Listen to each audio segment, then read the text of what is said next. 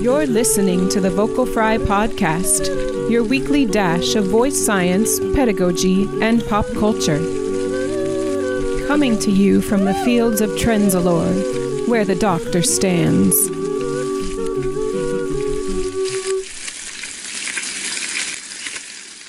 Vocal fam.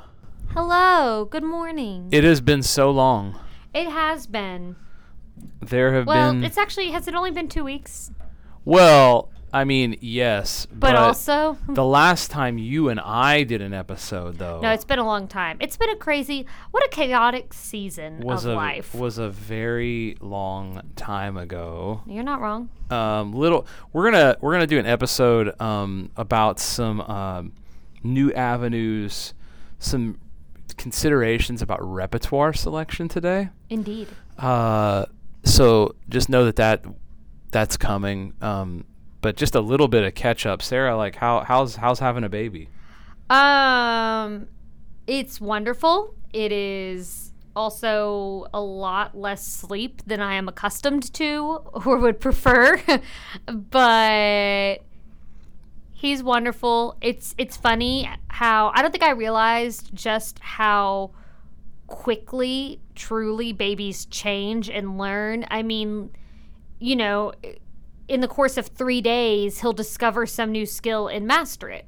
Yeah. And that's just wild to me. But then at the same time, like 2 weeks ago, he discovered his tongue. And for 48 hours, he was constantly sticking his tongue out as far as it would go at you. And if you stuck your tongue out back at him, he was delighted. It was a whole thing. But 48 hours, done. Moved on. Old news. Don't care about the tongue anymore. But then this week, all of a sudden again, he's like, hey guys, have y'all seen this? You remember I know how to do this? And he's sticking his tongue out again. And I'm like, yep, it's still there. Congrats. So it's wild. Oh, this is fun. This is music related. So I'll sit him at the piano to like bang on the keys and stuff. And I'll kind of play along. And I've gotten to where I'm like, you know what? I may as well be practicing, even if it's a little distracting and not the best practice. It's better than nothing. Yeah. Except that you got to take advantage of moments as you have them. I do. As a new parent, I well, know. A few days into that, I discovered that if I sing any song that has like any sort of sustained notes, he will try to sing in quotation marks along, which is basically yeah, he babbles along with you. That's awesome. And I'm like, oh, thanks, bud. That's awesome. That's great, though. I mean, yeah, it's impressive. That's early communication. That's not on pitch or anything, but that's early communication development. That's awesome. Yeah, it's good for him, I assume, but it's very funny. He's what, like 4 months, 3 months? He is 4 months. 4 months. He's been babbling for a while, but it's very funny to see him be like, "Oh, are we doing this now? Okay, got it." Yeah. He also, we thought at first that he had a real penchant for Sondheim. It's not Sondheim, it is Josh Groban's voice. Oh, well, okay. Yeah, specifically. Right. Or he seems to, the musicals that he seems to really enjoy are also Wicked and Hamilton, and I'm not mad. So basically you're saying he's like just into popular stuff. Well, Jamie claims he likes Celtic music, but...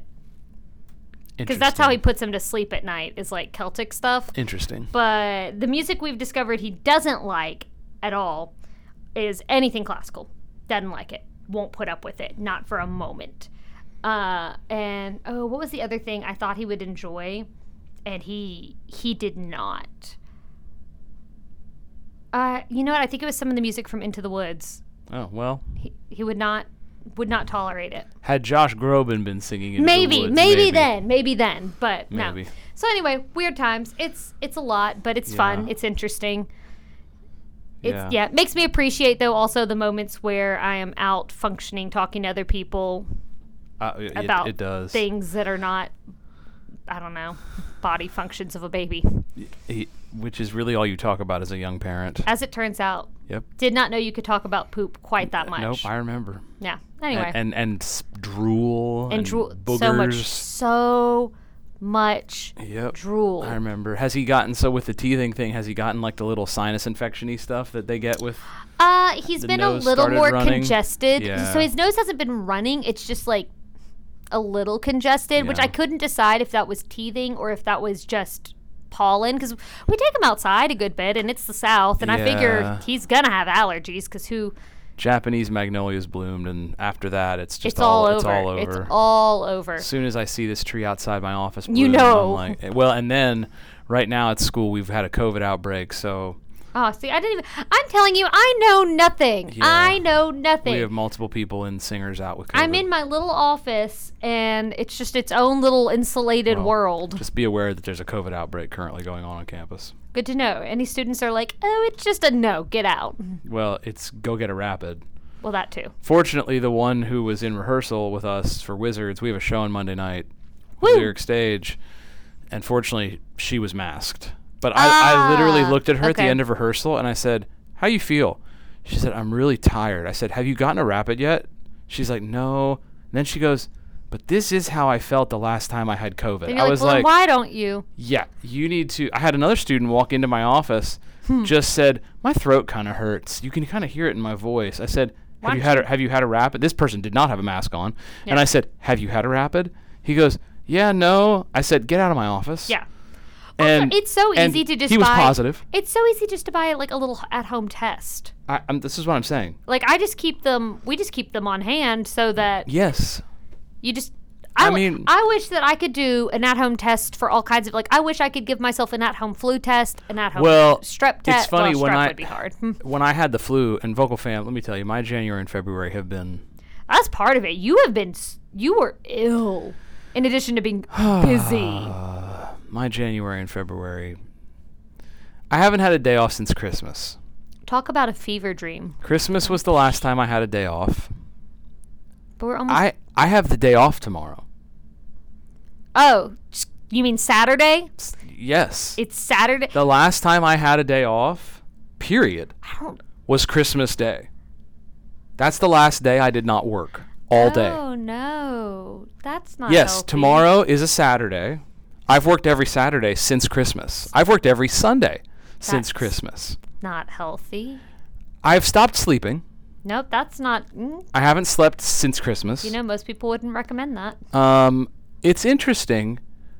I crossed a line where I've been so busy the last 2 months and week that my body just adapted to the fact that That you don't sleep anymore. I don't sleep anymore. I This- don't rest I get anymore. that. I don't sit anymore. I don't eat meals at home anymore.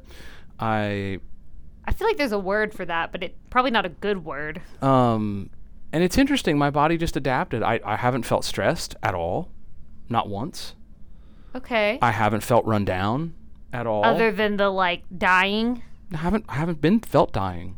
You had the flu for Well, almost a month. So then I got sick and didn't know I had the flu. Had no idea. Was out of town for a week with the flu unbeknownst to me. Came home, went into rehearsals, got all the blocking, At least that went happened. home, stopped going to rehearsals for 3 days, got a Zofluza on day 12 after testing positive for influenza B.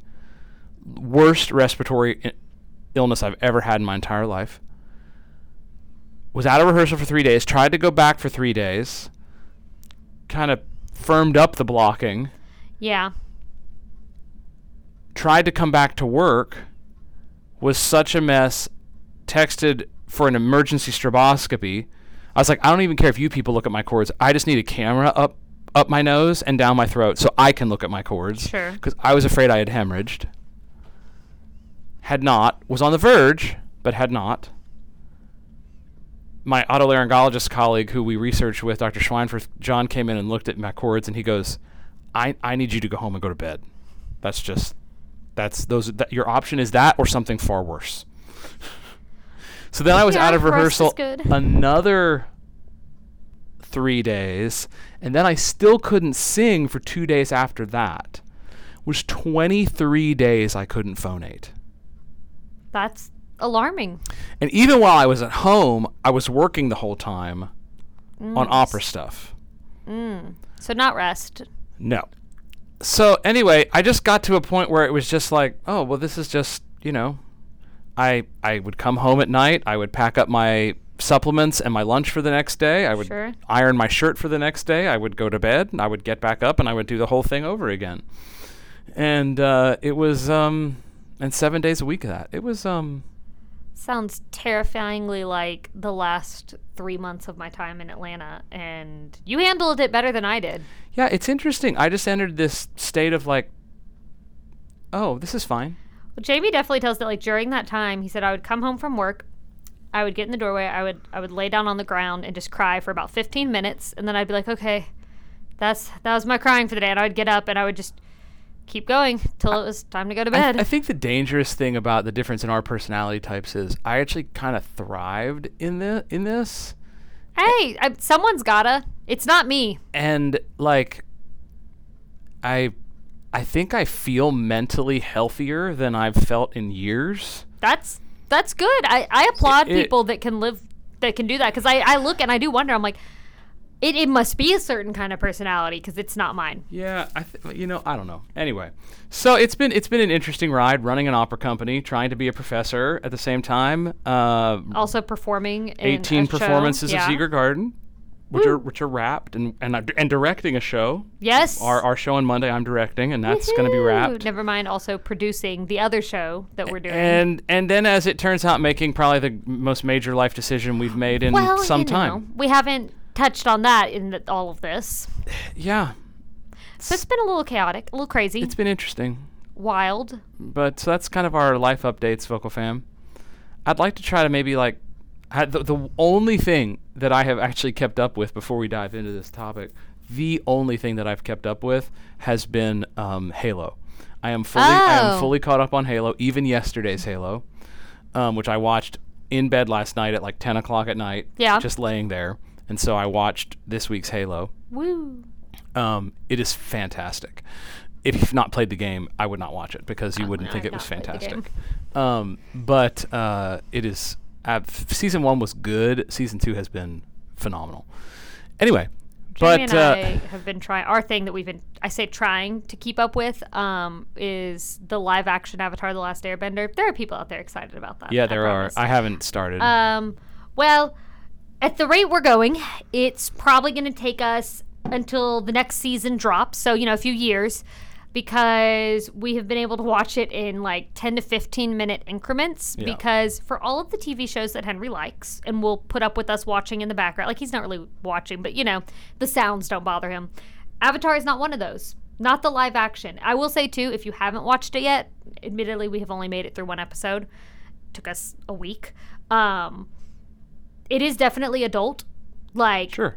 Because all the kids who watched it are now adults. Yeah, but I personally, I am enjoying it, but I was looking for the cartoon and fluffy. I was not prepared to watch someone, I don't think I'm spoiling anything, you literally watch someone get burned alive in the first episode. Sure. Pretty quickly. So I'm just saying, like, if you were like, I want to share this with my children, this might not be the way to do it. Sure.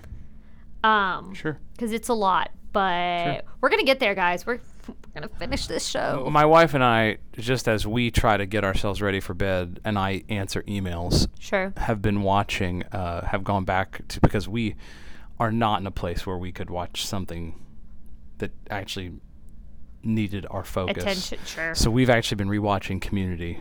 Ah, I love it. Which is just... I've wanted to rewatch that. I don't know how they got away with that on TV. Although if Family Guy can be on TV, I guess you can get away with Community. But I think Family Guy gets away with so much because it's a cartoon. But with Community, like where the line was that Chevy Chase gets. I don't know where the line was, but and yet it was somehow kind of there. But what a remarkably caring show. Truly. At the same time. Anyway, all right, Vocal Fam. Let's talk about Rep. Let us talk about Rep. Okay. Let me frame this out for you. I've been in voice pedagogy degrees that I've been leading for my whole career now, basically. I have been teaching repertoire selection courses since I started doing that. Sure. And when I say repertoire selection, I mean courses in selecting repertoire by style, different things, and I'm going to give you a history here in a second, of of how to choose repertoire for pedagogic value for singers. You took this course as a graduate student. Loved it. Really appeals to that like little part of my brain that loves like lists and organizing and classifying. Yeah. And there's a history of this in voice teaching. If we go back to Dosher and Nix's Studio to Stage, the book Barbara was working on that John then finished about repertoire selection.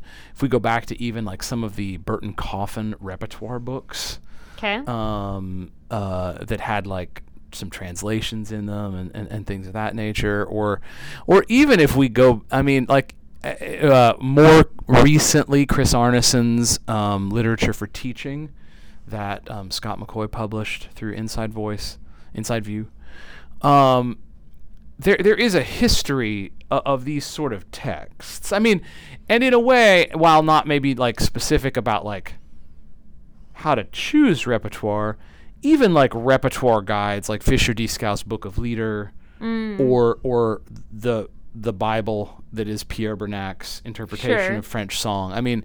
It's not like there aren't plenty of resources out there. But so let me give you some history. When I was a doctoral student, and then in my first academic appointment at the doctoral pedagogy degree that I created at that school, all of that music at that time we were studying was Western classical canon. Sure. That's what my song rep was. Still here, yes. Yeah. In those days, I was teaching these as 1-credit seminar courses. Okay. And, like, we would only meet one time a week for, like, 50 minutes.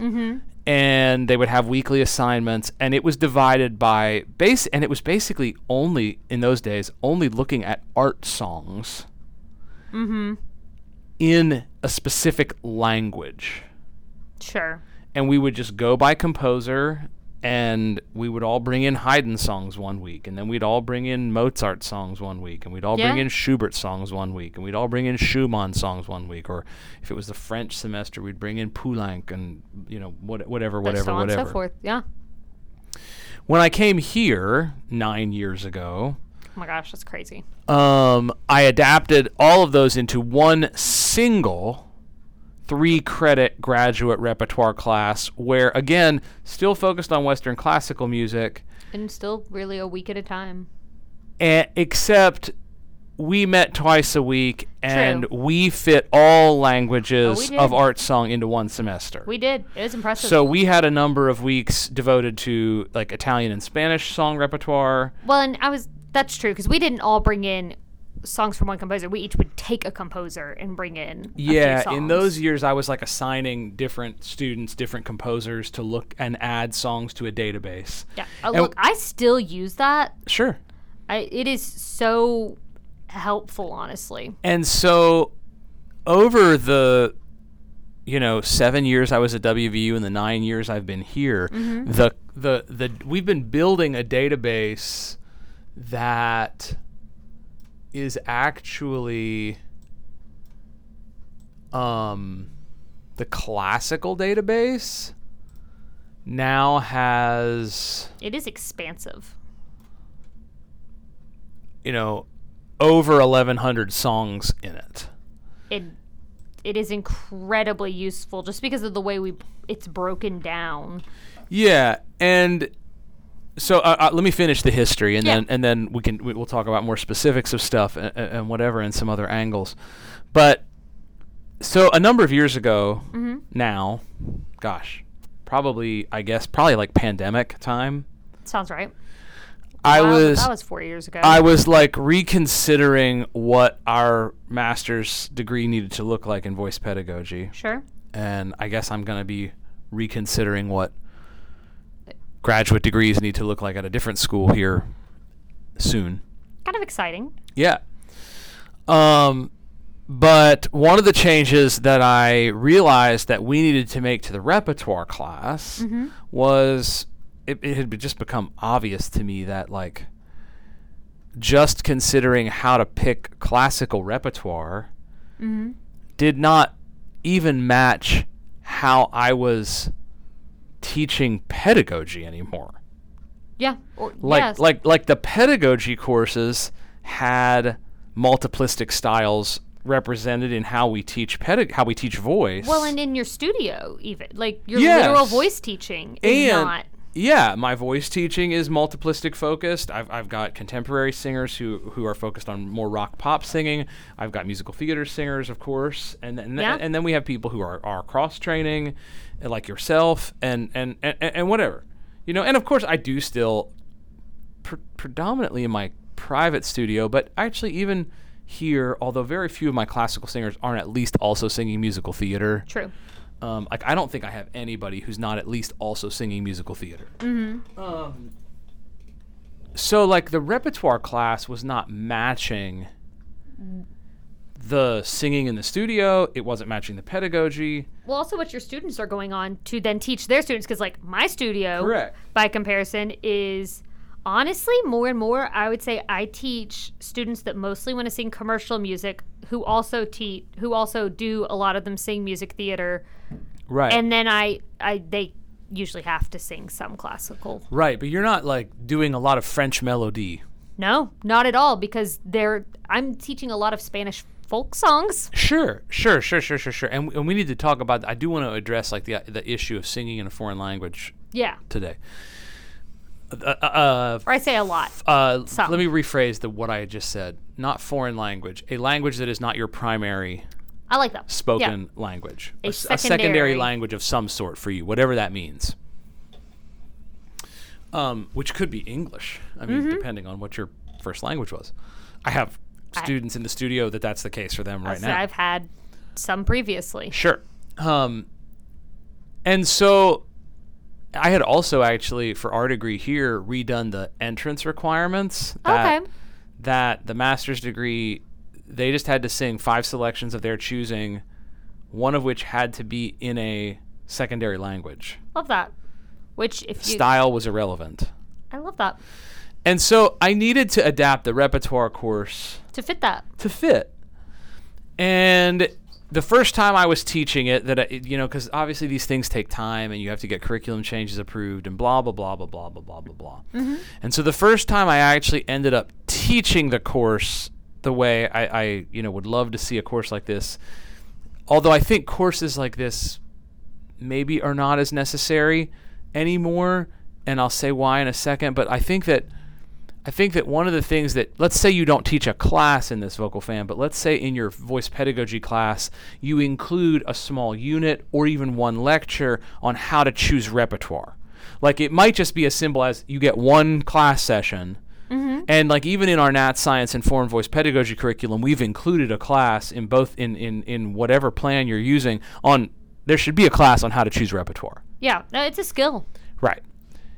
And so this may only apply to you for your one class, but even that would be of value.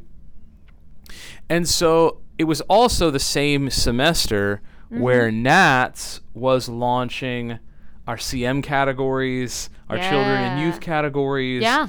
And so what seemed to make sense to me, and please realize that even this is limited in its scope. Mm-hmm. Okay? I chose to do a third of the course, how to choose repertoire, basically if you think of a semester, 5 weeks, 5 weeks, 5 weeks. I did a third of the class, how to choose repertoire for classical Western singing, and we added to our database. Yeah. We created a new database in 5 weeks of how to choose repertoire for musical theater singers. Love that. And then we did the same thing on how to choose repertoire for what we just went ahead and matched NATS. You just called it CM. CM. I like that. I don't like that term, but I went ahead and made it streamlined, I guess. Yeah. Well, also you have to acknowledge that it is a semester. There is only so much you can fit, and so there has to be some lumping. Right. And so when we did it, I wanted to pull my syllabus up. Oh. Oh my gosh. You're so popular. I can't. I'm not. The only people that text me are, hey, your baby just ate. Hey, he had a poopy diaper, just letting you know. Vocal fam, let me tell you what. Just the amount of texts and phone calls and emails. So, The syllabi. Yeah. So what I did was, in the classical section of the class, I still kept it focused on art song, folk song, rather than arias. Okay. Like, I did not let them include oratorio or opera arias, except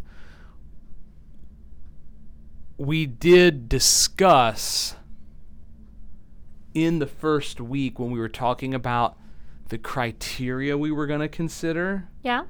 We did discuss why we weren't including opera and oratorio. Okay.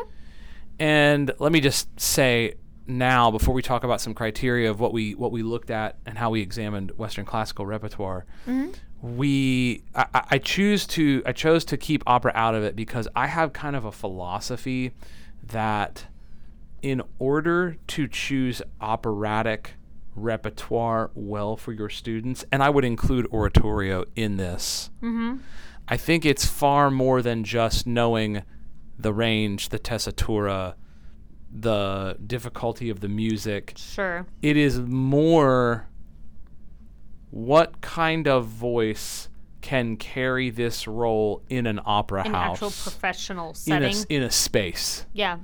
And that requires you to have been exposed to voices in acoustics and have an understanding of the kind of sound you need to make. Yeah, very much. Whereas if you're considering assigning Schumann's Liederkreis Opus 24, Sure.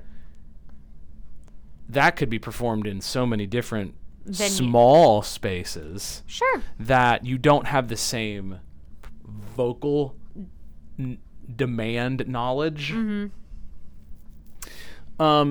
So as you might imagine, when we were looking at Western classical repertoire, we used a lot of the same characteristic definitions that a lot of those texts that I had mentioned have historically looked at. Sure. Language, obviously we marked the composer, Yeah. the poet.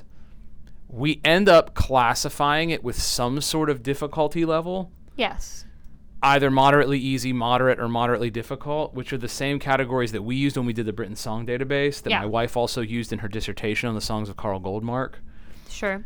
And the reason we use those categories of moderately easy, moderate, and moderately difficult, I don't know that there is inherently a song that is inherently just easy. Depends on your singer to a degree. Correct. What they struggle with, what they excel at. Because for some singers, singing Twinkle Twinkle Little Star, could be a basic nursery rhyme kind of pattern. Could be very difficult. Well, because depending on their motor skill acquisition, I mean, that's a fifth. I mean, that in and of itself could be difficult. Yeah. So we use a lot of moderately easy. We're looking for a lot of moderately easy songs, and then and then obviously within the class we discuss like what are our characteristics? Yeah, what makes something moderately easy? Is it stepwise? Does the accompaniment double the melody? Yeah, and we're looking at those kind of characteristics, and then we make notes of those kind of things, which is always very helpful too. I ask them to characterize the rough average difficulty of the piano part. Yeah, because you as a teacher might be playing this. Or you need to know if you're just throwing it in front of a pianist. Yeah, is this going to be something you could take to an audition, or is the pianist going to hate you afterwards? For example, like a perfect example of that is like there are Britain folk songs that are not difficult to sing. But and you look at the piano part and you go, ooh. Oh. Maybe no. You always put the range. I don't know if we said that. Yeah, range, of course. And obviously, And, it's interesting, and we always have them indicate the key, but not the key signature, just the number of sharps and flats, so we know what key we're talking about, because the key might not be how many sharps and flats there are, obviously, particularly in more modern music. We have them indicate if it's from a cycle or a larger work or whatever. And then for years and years and years, I've asked them to include, wherever possible, for stuff in public domain, the IMSLP link. Yes, just where did you get this? And even though they end up like always being outdated and errored and whatever, if they can include a YouTube or Spotify link. Oh, sure, just something so you can. But that's important too, because personally, a lot of my students don't read music, and I need to be able to point them to a recording. Right. And so obviously, like you were just kind of alluding to, and when we're talking about the classical stuff, we're always looking for the other kind of characteristics. Does the piano part double the melody? What is does it have a lot of leaps? Is it stepwise? What's the tessitura? Even if the range is doable. Do the lines descend or ascend? Are there a lot of chromatics? Is the coloratura? Or you always had us look at the text too. Well, and that has evolved, I think, a lot for me, because as we've taken gender out of consideration of things. Yes.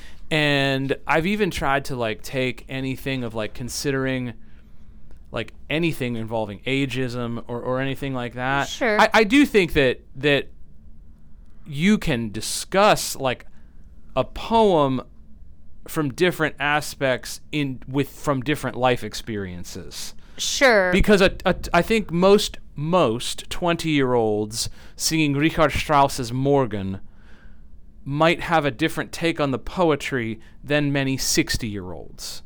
Yeah. And I don't think many of us would argue with that. At the same time, there are a lot of 20-year-olds who have been through some really terrible things. In fact, all of our 20-year-olds have already been through a global pandemic. Yeah. Well, and are going to bring different life experiences to the poetry. That's kind of, to me, a great mark of poetry is that anybody can appreciate it, but in different ways. Yeah. But I do find it helpful, just as somebody who has goobered a few times, that we would talk about the maturity of the text sometimes, just in that, hey, don't give this to a 6-year-old because it's not actually about a cat. She's referring to the Breto leader vocal fam, if you know that. Because sometimes you think, wow, this would be really cute for a little kid that wants to sing. No, and it's not. No. And you just are dumb. Just a little. The word we'll use maybe is naive. And so obviously, when you're, this speaks to actually then something we talk about in the class, which is if you're actually, I think we need to reconsider whether overall, and we talked about this a lot in the class this last fall. Mm-hmm. Is it our job to just assign repertoire to students? Or is it a discussion? Is it a discussion? Is it a... Sure. I think I like to think of repertoire, a singer's repertoire, and with a teacher involved as an ongoing dialogue. Yeah. Oh, big agree. The whole thing is an ongoing dialogue. Yeah. Of what's possible. Yeah. What they'd like, sure, what they feel comfortable with, sure, and that kind of thing. All right, so let me obviously, as you might imagine, Vocal Fam, when we did classical music, we did break it down by language just because it's easier to. It's a great way to start categorizing, to classify, and it's just easier to keep it organized. But the one thing I also want to say about classical stuff, because this is one of the other things that I wanted to do in the class was, if you are out there looking for classical repertoire, mm-hmm. I want you to go back to an episode from 2019 or early 2020 that we did with Seth Keaton. Yes. On his project Song Helix. I think Song Helix is one of the most important voice scholarship things that's happened in the last 20 years. Absolutely. And it is easily the best online resource for trying to recital program, mm-hmm. for, if you're looking for, because his database has way more stuff in it than my measly little spreadsheet that we've made over these years. No, it's a great, it's a wonderful resource that is available. Right. So then the next 5 weeks, after we did the 5 weeks, because I went ahead and just started with classical. Listen, I'm not trying to make it more important. It's just how we did it. Well, something has had to be first.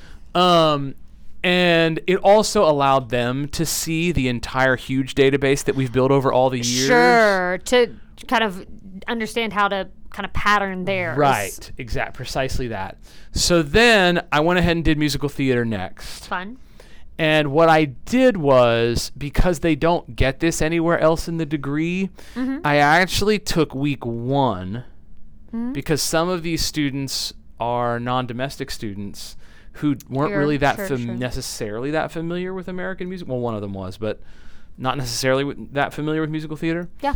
And we did. I gave them in a lecture the history of musical theater, basically from kind of origins to Showboat. Yeah. And then Showboat on to like Hamilton. Love it. Roughly. Which is a fun lecture and what have you. But at least then they had some knowledge. However, one of the things I want to say about like the repertoire dialogue that we talked about a lot when we were looking at musical theater songs is it's in some ways, although different, in some ways it's similar to picking like an art song. Sure. But in some ways, picking musical theater repertoire is a little bit more akin to picking opera arias. Yeah. Because you kind of need to know the character in the show. Yeah, you need to know. Well, depending on your student, you need to know, like, if there's someone who's considering this somewhat professionally or even doing, like, going out and auditioning, period, what is a role that you might actually be selected for? Well, I think even more so than that, I think the important thing, because I think that gets us into like the fact that we really need to be pro colorblind casting, we really need to be pro body positivity casting. Sure. But I think that the thing that always needs to be considered is, I'm going into an audition for Mean Girls. What kind of things would I sing for an audition for Mean Girls? That show your voice well. That you know show what I mean? Yep. No, I totally get you. Even outside of like character type, which is still a consideration, regardless of what you really look like. Like there are characters that some people carry themselves easier one way or another. I have found personally, like, I think I prefer and do better in kind of more character-y roles. Like, don't make me having to be an ingenue. Yeah, don't ask me to be a leading lady. Sure. Don't ask me to be an ingenue, to have a love interest, or like, nah, I'd rather make you laugh. And again, that obviously is part of the dialogue you're having with your students. Sure. But even with your like young teens and kids, if they're auditioning for a musical, it's with a kids ensemble or kids roles, it's still a conversation. It has to be a conversation of what kind of song do I need to audition with? Yeah, and it's very interesting, especially with children, because that's still a lot of what I teach. Because they so often, it's like, oh, but I like this song. And you have to say, like, okay, that's great. We can do some stuff like that. But if you're wanting to audition for this and you're wanting, a lead, a support, a role, then we need to pick a song that is going to showcase how you would sound, like, or is going to make the sort of sounds that you would make in the show, that is going to show the casting directors, here are some sounds I can make that are useful to you. And so one of the things I encouraged the students to do as they looked through musical theater repertoire, which, by the way, I ended up organizing those weeks by era. Yeah, that makes sense. So we basically did pre-Oklahoma. Okay. Then cool. We did Oklahoma to Hair. Oh, yeah. Basically Oklahoma to Body Mics. Yeah. Then we did Hair to Rent. Okay, sure. And then we did Rent to Hamilton. Rent to Hamilton. Yeah. And I mean, obviously, I didn't care if it was something after Hamilton. Well, yeah, you're not going to be like, no, get out of here with your shot. It could have been 2024. I didn't care. But I encourage them. So like when we were looking at classical repertoire, we were always talking about, classical singers always want to know the range. Sure. And I think musical theater singers want to know that. To a degree. But one of the things that's a little bit different, I think like classical singers, particularly depending on voice type and whatever, they are really concerned about the tessitura. Mm-hmm. A lot of times in musical theater singing, we're really concerned about, are these notes mixed? Are they belt? Yeah, how high do I need the belt? Is it legit? Am I living in belt? Am I living in chest mix or head mix? Right. Yeah. And so I encourage them to listen to, like, performers do these things. Yeah. Because there's the other thing of, if I may, with a lot of musical theater repertoire, particularly contemporary musical theater repertoire, there's the noise that I can make on a cast recording, and then there's the noise that I can make 8 times a week. Yes, that are very different. And those noises might not be the same noise. Yes. And gosh, when you're trying to educate voice teachers about how to work with these singers, you need to educate them on, these are the types of noises that are sustainable. Are sustainable. Or low cost. Correct. Yeah. Where, you have your high impact, high auditory roughness, low chord impact noises. Yeah. That you can make over and over again. And if they're gonna if they actually want to work professionally and they're going to New York and they just go in blasting, casting directors know right away, oh well, they can't do that. They'll never make that. Yeah. They'll never make that 8 times a week. Yeah. And so it was a wonderful way for me to expose these students to this repertoire from a more varied perspective. Oh, I forgot to say this. Okay. This fall, I made a change. Okay. So the course you took, you brought in your list of songs that you had analyzed. Yes. You presented some. We listened to some. Yeah. We looked at them. We moved on. Mm-hmm. This year, every week, everything that they did, they also had to sing something. I love that. So one of the pieces that they brought, and I encouraged them to make the thing that they were singing one of their moderately easy selections. And obviously, I didn't care if this was memorized. Oh, that would be a lot. But like, when you sing it, is it actually moderately easy? Because sometimes you think something's easy until you actually Bingo. Sing it. Yeah. Exactly that. And I gave them the choice in all these units. Okay. I can play it, you can play it, or we can use a track. I love that. Even for the classical stuff, just to make our lives easier. I love that. Because I don't have a staff accompanist for this class. But also how realistic to what it would be. You may have to do in a studio. Yep. And I think it was wonderful sometimes when they had to be playing their songs. Sure. Because I think it makes you realize like what the pianist's requirements sometimes are. Well, that's it, because one of the things I've learned from having to accompany my own students is sometimes you can look at it and it looks like a simple enough accompaniment, but you're not taking into consideration the interaction between the pianist and the singer. Exactly. That can make it that much more difficult. And one of the other reasons that I made the weeks the way I made them in the eras is because I still think that when you're making and helping a student, again, it could be a 10-year-old. Oh, yeah. Or a 20-year-old or a 40-year-old. I think that it's important that you are building a varied book. Yeah. And so often, I mean, having taught musical theater singers for my entire career now, as, one of the focuses of my studio, so many like people who are like really into it. Well, it's interesting. I see less of this. Years and years ago, everybody wanted to be the star and everybody just wanted to die on their sword on stage. Oh, sure.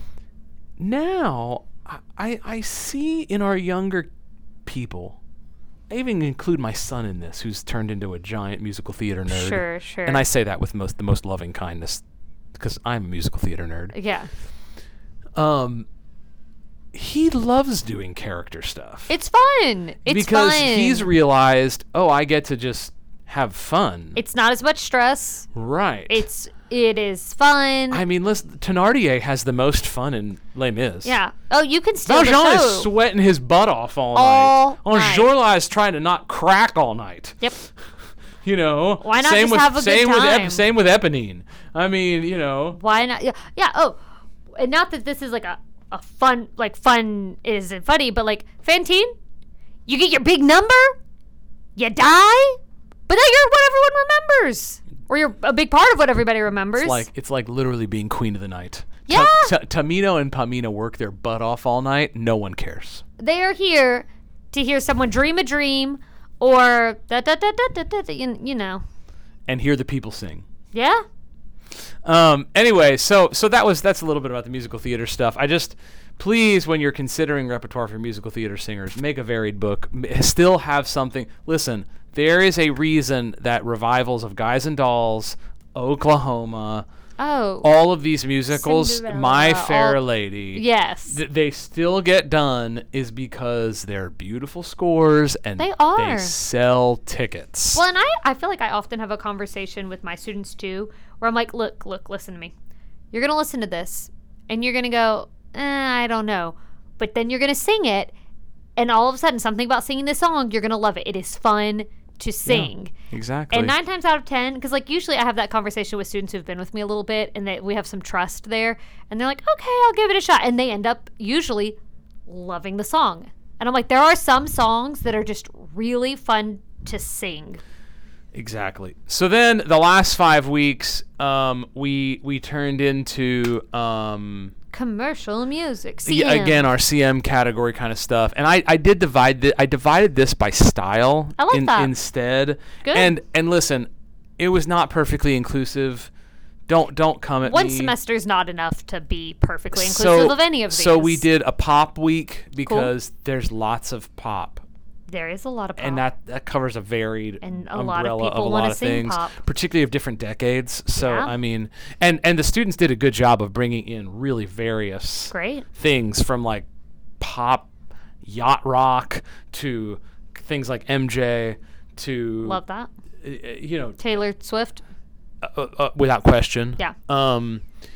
Then I mean, do we call Adele... I don't know. Pop. It just depends. Some of her stuff. I mean, that's like saying, you could bring Taylor Swift in on Country Week. Yeah. I think you can bring Adele in on multiple weeks. And so then we did a rock week.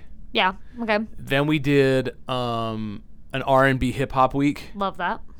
Loved like having Eminem against. Okay. You know, like that week we had Eminem. Some Jasmine Sullivan and stuff like that. Against like, you know, just... I mean, against some John Legend. Again, it was just. Yeah. It was really wonderful. Because I'll tell you what, you look at some of those lyrics like Lil Nas or whatever, and man, getting those lyrics out is so hard. Impressive. So intricate. Then we did a folk country week just because people. You know what? It's a big market. A lot for of my that. students really like to sing that. Yeah, there's a big market for that. And it's helpful. I find country to be very useful with people who are not comfortable in mix yet. Sure. And want to get better at mix. Sure. Of course. I mean, anything from the Chicks to any of the Carrie Underwood stuff to whatever. Van Perry. Yeah. Josh Turner. I went through a hardcore country phase when I was in high school that has been very useful to me with the number of students I have that want to sing country. But anyway, one of the things I encouraged them to do as well was look for, because we talked about this earlier and I want to address this. One of the things that I think is important for any singer is an ability to sing in a language that is not their own. Yeah. And understand the skill that it takes, how to sing in different styles. Yeah. and in different languages within some of these styles. So like we had K-pop songs. Delightful. You know, we had I remember in musical theater we had Leah Salonga singing a musical theater song in Filipino. I love that. You know, 1 week we had I can't say the name of the band now. Everything's in Spanish. That's cool. Oh, shoot. And somebody, and one of the students sang that live in class. Fun. With accompanying themselves on guitar. Oh my gosh, that's Gypsy awesome. Kings. Gypsy Kings. Oh, okay. I was like, why can't I not say the name of this band? I couldn't help you. But and we had such just a wide. One of the students actually added one of their own originals. Okay, I bet I could even guess who that was. To the sheet. But I mean, isn't that awesome? Yes, it is. Well, you know, because, I mean, again, also you're gonna have students that bring you their original songs without question. and that's what a challenge from a teaching standpoint to be sitting there with someone who wrote the song and to tell them how. Like at that point, I guess you're just like, hey, let's make some artistic choices, or is there something that you're wanting to belt that you are not able to? So one of the things that I talked with them about is when I teach a singer in one of these styles, I think so much of it is about helping the person find their voice sound. Yeah. And this is one of the things that we talked about that was different from that. We talked about this a lot in the class, and I'm so glad we ended up landing here because this is kind of like a big take-home point. Sure. When we're teaching Western classical singing, we have anywhere from up to about 400 or 500 years of canon. Yeah. Of your standard practice. Of performance practice. Yeah. And now, you know, with everything trying to be historically informed performance, you know, all the hipsters out there, shout out to all you hipsters who are, you know, making sure we do Bach at 4:15 and the lot of you. But, and even with musical theater now, there's performance practice standards. Yeah. Like, we don't sing Oklahoma like 1947 anymore. No, but you know what? I bet inevitably 20, 30 years from now, there will be some big push to do some historically accurate Oklahoma. Probably. Like, it's all patterns. Exactly. But when you're teaching those styles, it's about knowing what you're doing right now. Yes. Oh, absolutely. And so we talked about that a lot. But with contemporary styles, like with pop styles and rock styles and hip hop and R&B and whatever, for one thing, I mean, we have about as much canon as we do with musical theater. Sure. Because we also, you know, I let them include, you know, obviously in the musical theater unit, but also then in the CM unit, I let them include Great American Songbook stuff. Oh, you know, yeah, I mean, your jazz. And so we have, so much of the early musical theater stuff that's pre-Oklahoma is the Great American Songbook tunes. Yeah. And, you know, so much of that is how do we approach, you know, these songs.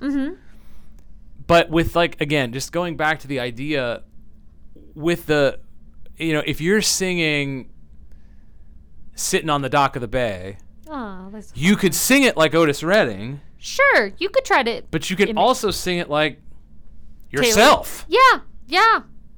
All kinds of different styles. I really enjoy. There's been, I mean, I say trends on TikTok, but it's also YouTube and anywhere where people take, the one I'm thinking of is someone takes like Sondheim songs and sings them in a folk style. Exactly. Like indie folk. Exactly. And people will do that where they'll take like, I'm going to take this. Taylor Swift just keeps coming to mind because I feel like everyone wants to sing Taylor Swift right now. Not there's anything wrong with that. Love my Swifties. But take a Taylor Swift song and sing it in a hard rock style. Right. Like I love hearing people take a song from one genre and completely cross over. With her basic chord structures, that would not be difficult. Oh, it's at not. all. I actually quite enjoy teaching Taylor Swift songs because they are very easy to play. Yeah. Yep. You know, but obviously, there are also in these styles songs that maybe don't have as big a range. At the same time, then you look at a Whitney Houston song, Oh my gosh. and you're or a Michael Jackson song, and you're like, how do I do this? Some of the Adele stuff. Or I mean, Led Zeppelin. Like we had a bunch of Zeppelin one week in the Rock Week, and it's like, Aerosmith. oh my gosh, the range. Queen. I also loved, because obviously every time I do this, I learn repertoire as well. Uh-huh. But like in this unit, like I didn't know who Laufey was. Oh yeah. Oh my gosh, what a great singer! Well, and then so it's funny you say that, like learning or whatever. I feel like we almost have to have a whole other episode on the conversations you have with your singers in picking rep, like when you're actually picking rep in Yeah. the studio. Yeah. But I've learned so many new artists, musicals, Mm-hmm. whatnot, from having these conversations with students of like, okay, let's talk about what you want to sing, Yep. what I think would sound good in your voice, and blah, blah, like those conversations. Exactly. And theoretically, we all love music, so ideally, let's expand our horizons. yeah. As you're introducing repertoire selection in your course, come on, let's expand our horizons. Yeah, well, also like take a step into the 21st century, friends. And I remember when we were doing English, and it's so varied, right? It's so. I remember getting to introduce to this class, the idea of when we were doing English art song week, we looked at lute songs. Somebody brought in a lute song. Amazing. And I got to introduce them to Sting's lute song album. Yes, But which then, everybody should know about. But then he re-recorded Fields of Gold on that album with the lutenist. Beautiful. Lutist? Loutist? I don't know, whatever. And If you're a lutenist, Let us loudist, know. Let us know how to say that. and it's one of my favorite performances of all time. I mean, I just, because I'm also a huge Sting fan, so sorry. So is my husband. You who loves. can can come at me in that regard. That's fine. I don't think anyone's. That's my personal. think anyone's coming that's a for you. personal preference thing. I think you're safe. So enough. anyway, Vocal Fam, just like I really think we were the first repertoire course to do this in North America and actually present this in this way. Woo. But I'll definitely be doing my repertoire selection lectures, even if I no longer teach a rep course in this regard. Like my lecture, we will definitely be approaching from this multifaceted I love it. perspective. I love it. So anyway, we're a little over time. Sarah, what'd you have for breakfast? Oh, more of those little like granola breakfast protein bar things and my cup of half-calf coffee. Nice. Woo! Nice. Well, I'm drinking full calf coffee. I'm jealous. Most of All the y'all day. out there. And so we'll be back at you next week. Sarah wants to do an episode on kind of how to get a job in academia, and considering then also like once you get a job, what do you have to do for promotion and tenure?